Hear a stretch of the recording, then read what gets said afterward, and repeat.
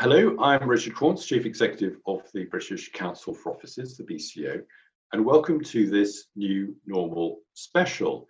Now, those of you who are familiar with the series will know that each week I talk to a prominent member about the coronavirus pandemic and its impact on the office sector.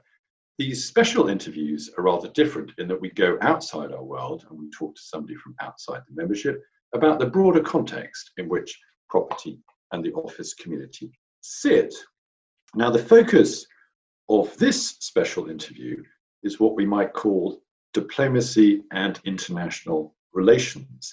And I'm absolutely delighted that my guest to guide us through the maze is one of Britain's most distinguished former diplomats, Sir Christopher Meyer. So welcome, Christopher. Thank you, Richard. It's a pleasure to be here. I have to say I'm lost in the maze, but I'll do my best to get out of it in the next 15 minutes.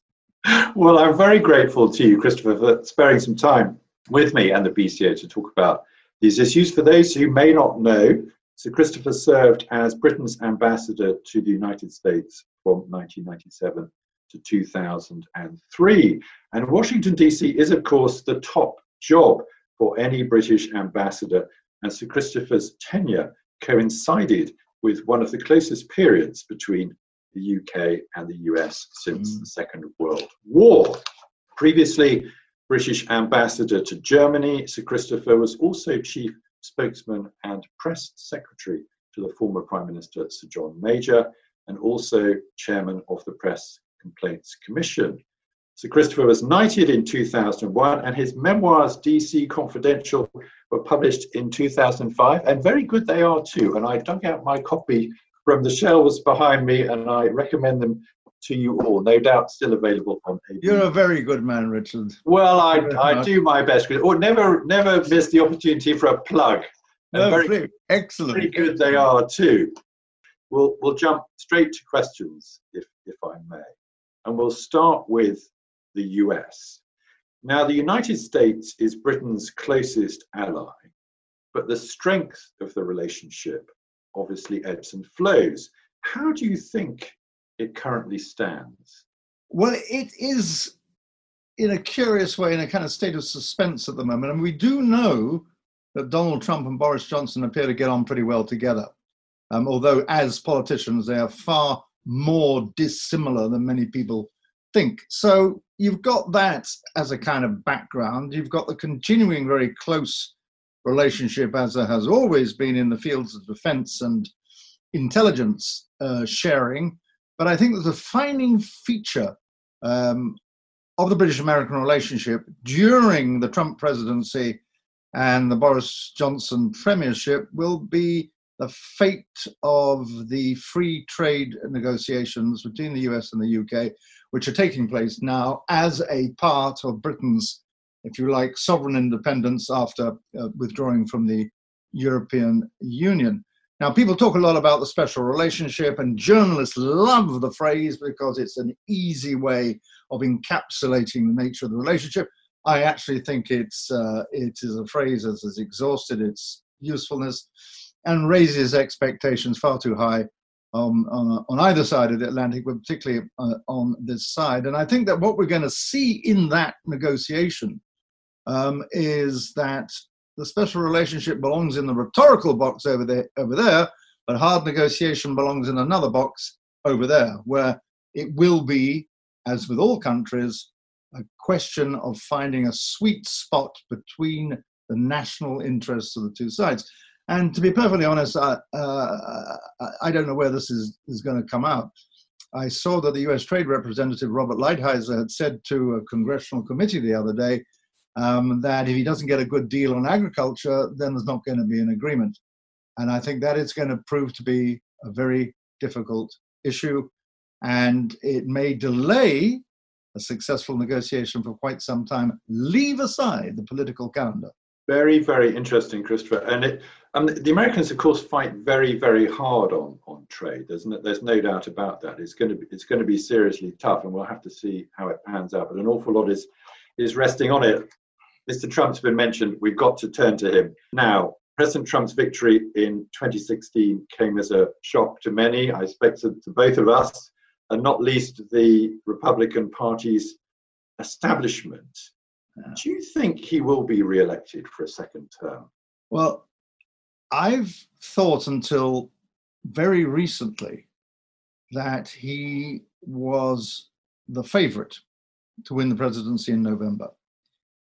For a number of reasons, the kinds of things that outraged opinion in Europe and for the Democratic Party in the United States, the kinds of things that we in Britain consider to be absolutely outlandish for a president, the bizarre character traits of the president, his extreme narcissism, his, how can one put it, lack of familiarity with the truth from time to time, although at the time he obviously believed it. And there are plenty of people around to say not only is he dishonest, but actually he's a fabulist. He believes everything he says at the time he says it. And he's not the only politician to be like that. And I thought all these things that you, from a conventional point of view, would say is an utter impediment to his winning again in November, actually, in a curious way, turned out to reinforce the vehemence of his natural base, somewhere between 30 and 40% of the American voting public, and would in the end carry him to victory. Now, for the first time, I've begun to wonder whether this is any more the case, because he has just had a really appalling 10 days with all kinds of things going wrong, with considerable drain on his popularity ratings. Biden is significantly ahead nationally. One shouldn't put too much attention on that, because I remember that Michael Dukakis was 16 points ahead of George Bush Sr., in August of 1988, and in the end, Bush won. But from handling of COVID to a whole series of things, some of them are inside the Beltway, things like John Bolton's memoirs, which don't do Trump any favors at all. COVID is a more widespread thing, but this mystery of the Tulsa rally last Saturday, which was supposed to be the beginning, I think, of a real the election campaign proper, as Trump sees it, was a failure. 2/3 empty, 2/3 full only, a third empty. So maybe we are seeing the crumbling of the Trump edifice, and maybe Joe Biden can do it. But I always used to have a rule of thumb, and I still like to stick to it now, if you can stick to a rule of thumb, which is that don't make any bets on the outcome of the presidential election until after Labor Day. And that's the first Monday in September. Then the polls start to really focus on what people want and what people don't want. And then you start to get a really clear idea of in which direction the momentum is going. But I'm starting to doubt Trump much more now than I did only a month ago, where I thought that all his odd aberrations were actually reinforcing mechanisms for his popularity in the presidential campaign. Very, very interesting, Christopher. And you mentioned Michael Dukakis, a name largely forgotten from the past, and I remember that campaign well, and how he was riding high on the Trump rally at the weekend. Absolutely fascinating, and I couldn't agree more. What I thought was really telling were those images of Trump getting out of Marine One and walking along the White House lawn, with which you'll be so familiar, and looking utterly disheveled and dejected. But he is the most bizarre figure, isn't he? Utterly. Well, I mean, I thought the interesting thing about it, as you say, that video of him returning from Tulsa, looking utterly dejected and forlorn, in a sense, the thing about Trump is he really does wear his heart on his sleeve. And the heart may be a pretty ugly thing for many people, but it's out there. When he's happy, he shows it. And we've very rarely seen him dejected. And he hasn't allowed himself to look dejected or defeated. But I thought that was a very salient moment. And it may have a very big impression on the consciousness of the voter. I mean, we don't know. I'll move on, Christopher, if I may, to what we might call international cooperation. Yeah. Now, one consequence of the coronavirus pandemic appears to be the extraordinary absence of international cooperation, perhaps when it was most needed. The EU has acted entirely unlike a union, and the UN has been almost silent. Do you think this is just a temporary blip, or are we seeing the resurgence of the nation state and national self-interest?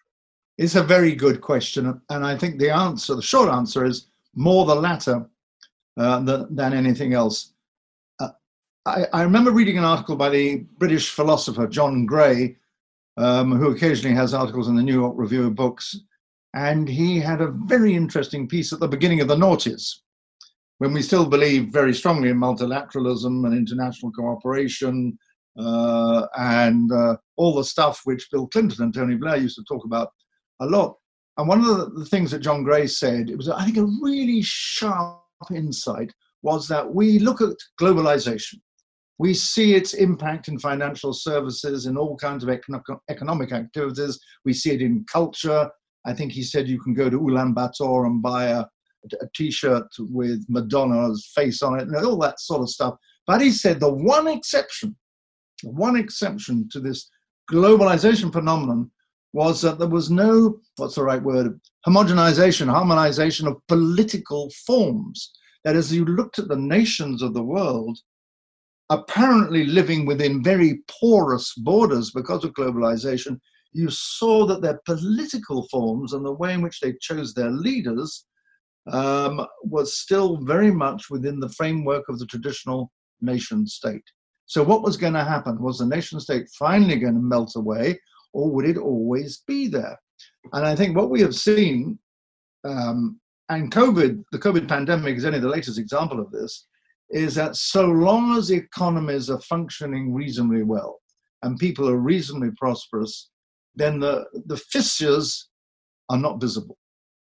As soon as the tide starts to go out, first of all, drastically in 2008, what do you see? People taking cover, running for cover, seeking refuge inside their national frontiers, and sometimes inside nations, inside their regional frontiers. So the argument was, actually, the nation state has never gone away. It's here, but sometimes we don't see it. And now we have, there are two other factors here. Now we have COVID, which is a global problem, and everyone has rushed for cover inside their nation states, including in places like the European Union. And this is my last point, is what we're also seeing when we see the resurgence of the nation states is, at least in Europe and in the Western community, the gradual disintegration of the international order put in place, above all by the United States after the Second World War. So you put all these things together and you've got a long-term trend bolted onto 2008 financial crisis, the COVID crisis of 2020, and indeed you are seeing nationalism back with a vengeance. And this is why I think there's been such a failure of international cooperation, or even European cooperation or Western cooperation in tackling the pandemic, except perhaps inside the medical community. Fascinating stuff, Christopher. And that sort of retreat home, I mean, as you say, the nation state, and then within the nation state, and we can see that in the United Kingdom and in the varying policies and attitudes towards the pandemic in England, Northern Ireland, Scotland and Wales. And the fact that we have this sort of devolved responsibility and this sort of, these in some ways conflicting strategies going on seems utterly bizarre, I think to many. I'd like to switch to Britain, if I may, for the time that we have remaining now. And you sort of hinted at some of this with sort of the global world order post-war and the dominance of the US. But Britain has been hugely effective in using what we might call soft power, not least through the diplomatic service in the post-war era. Do you think this is still the case? And if not, what does Britain need to do to ensure that it continues to punch its weight? Yes, you've touched on something which is very dear to my heart here.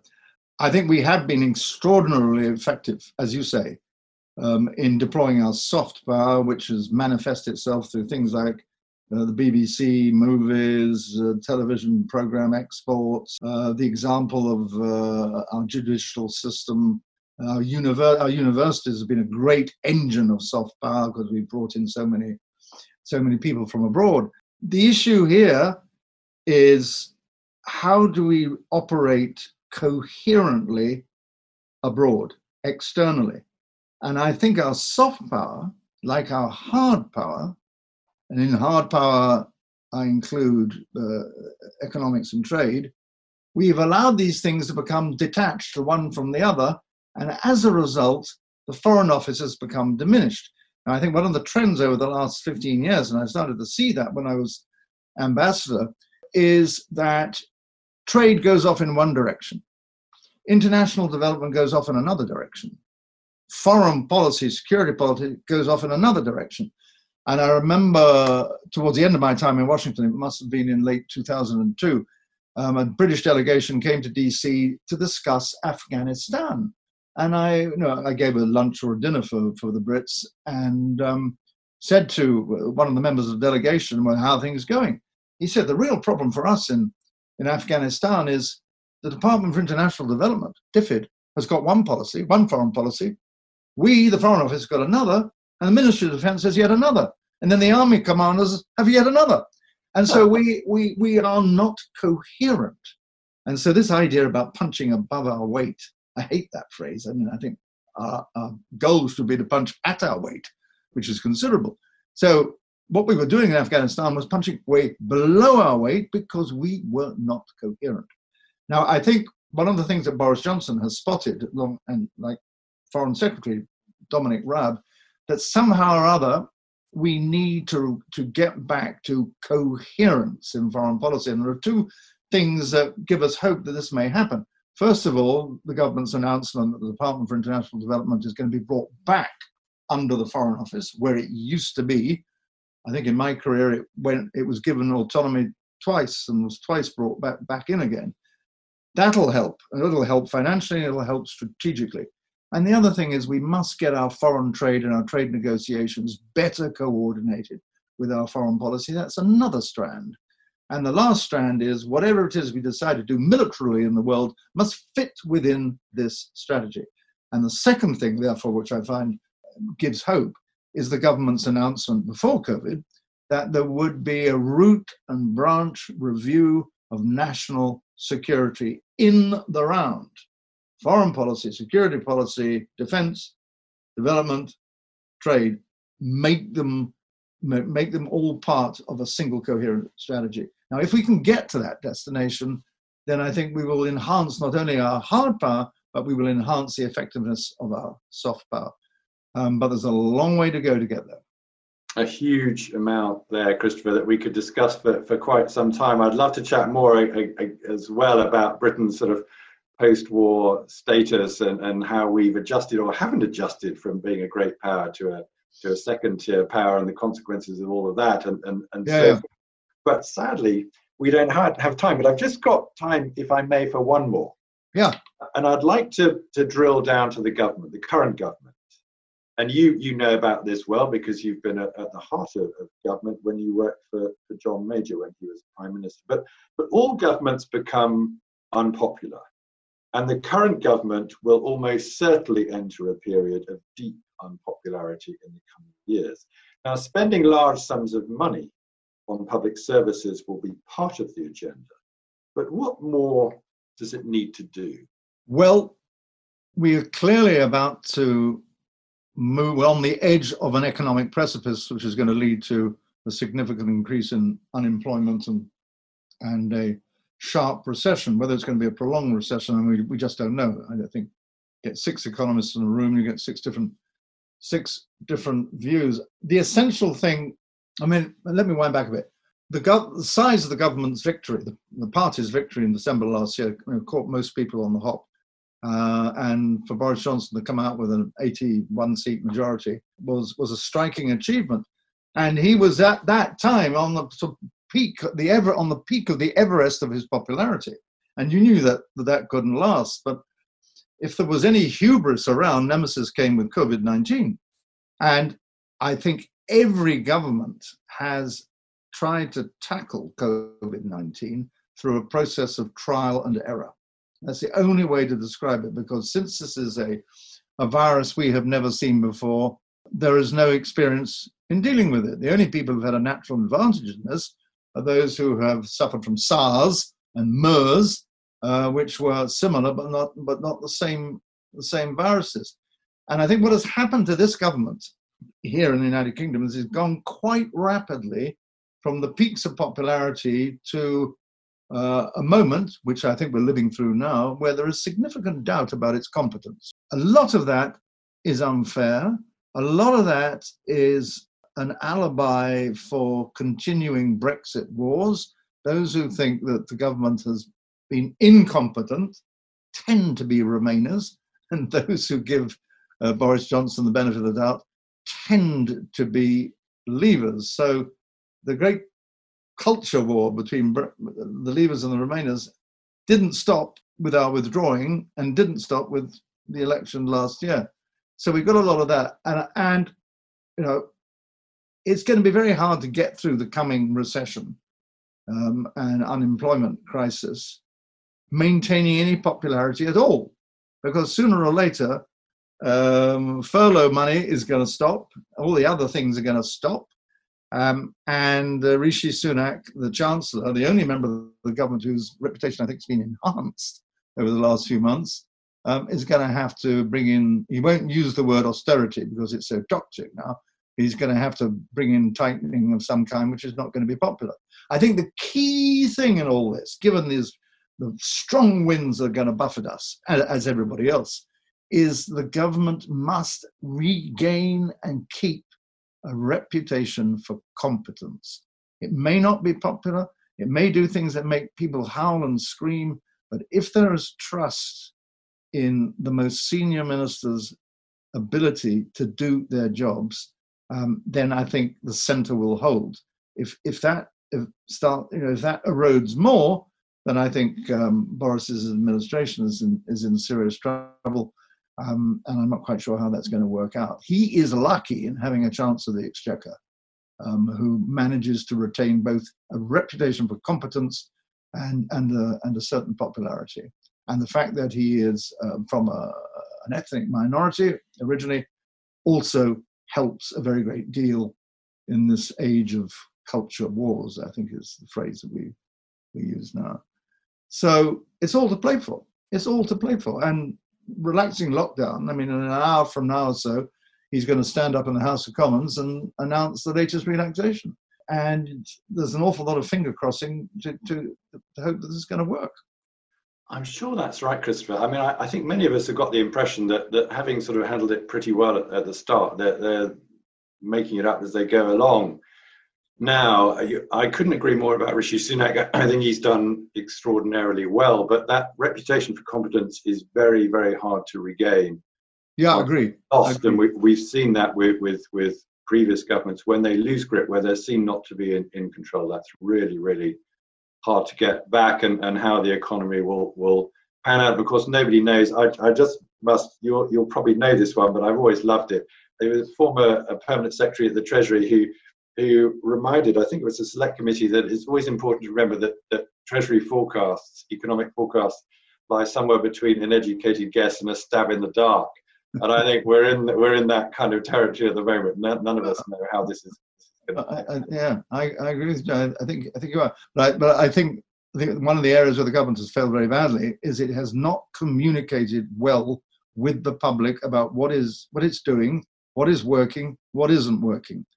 And somebody said that it is promised too much and under-delivered, and it needs to promise less and deliver. And I think a more open and frank communication strategy would be much better, and not to over-promote things like the Isle of Wight testing of the NHS app as if it was manna from heaven, and it turns out to be unworkable. I think you're right, Christopher. And you mentioned hubris, and governments can easily be found out when they're just overconfident and not paying due deference to other factors that are way beyond their control. Sadly, we are out of time. It's been an enormous pleasure, Christopher. I'm very, very grateful to you for spending some time with me. It's been absolutely fascinating. I do hope you've all enjoyed this interview as much as I have. My sincere thanks again to Christopher and to you from watching, and from Sir Christopher Mayor and from me. Thank you very much, and goodbye.